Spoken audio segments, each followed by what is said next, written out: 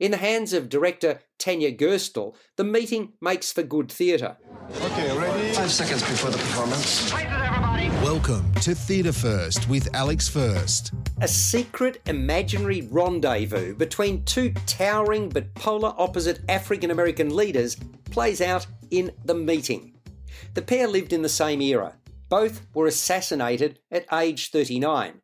One preached non-violence, the other violent rebellion. I speak of Baptist minister and activist Martin Luther King Jr. and Muslim minister and activist Malcolm X. The meeting is called by Malcolm X, who's preparing for a big rally the following Sunday and whose house has just been firebombed. He was not present, but his wife and children were. Malcolm X is being carefully watched by his bodyguard, who ushers him away from the window. The activist fears his future is already writ large, noting that it comes with the type of leadership that he espouses. But he doesn't back away from his militant stance, in fact, far from it. He calls out Martin Luther King for his pacifism, declaring that won't facilitate the change he's after. For his part, Luther King maintains violence begets violence. Suffice to say, the meeting doesn't go well, until a quantum shift takes place. In amongst the vitriol, playwright Jeff Stetson has found room for levity, and that lightness of touch finds an appreciative audience. Since he wrote it 35 years ago, The Meeting has been produced in all 50 states of America and been seen in more than a dozen countries.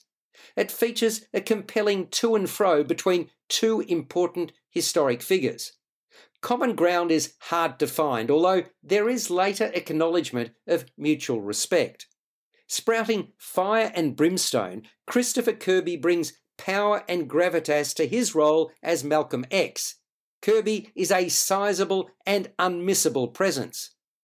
Diminutive in size by comparison as Martin Luther King, Dushan Phillips lets his elegant delivery of ripostes speak for him. Phillips conveys the impression of a man you'd want with you when the going gets tough, someone who could talk you off a building ledge.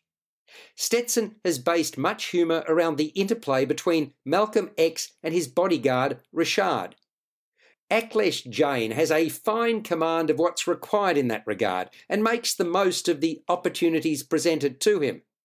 I appreciated the texture of the offering. In the hands of director Tanya Gerstle, the meeting makes for good theatre.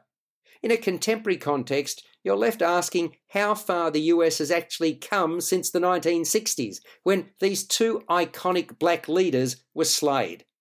The meeting is playing at Red Stitch Theatre in St Kilda East in Melbourne until the 23rd of October 2022. You've been listening to Theatre First with Alex First. Available at Apple Podcasts, Google Podcasts, Spotify, iHeartRadio, or your favourite podcast player. You can also stream on demand at Bytes.com. This has been another quality podcast production from Bytes.com.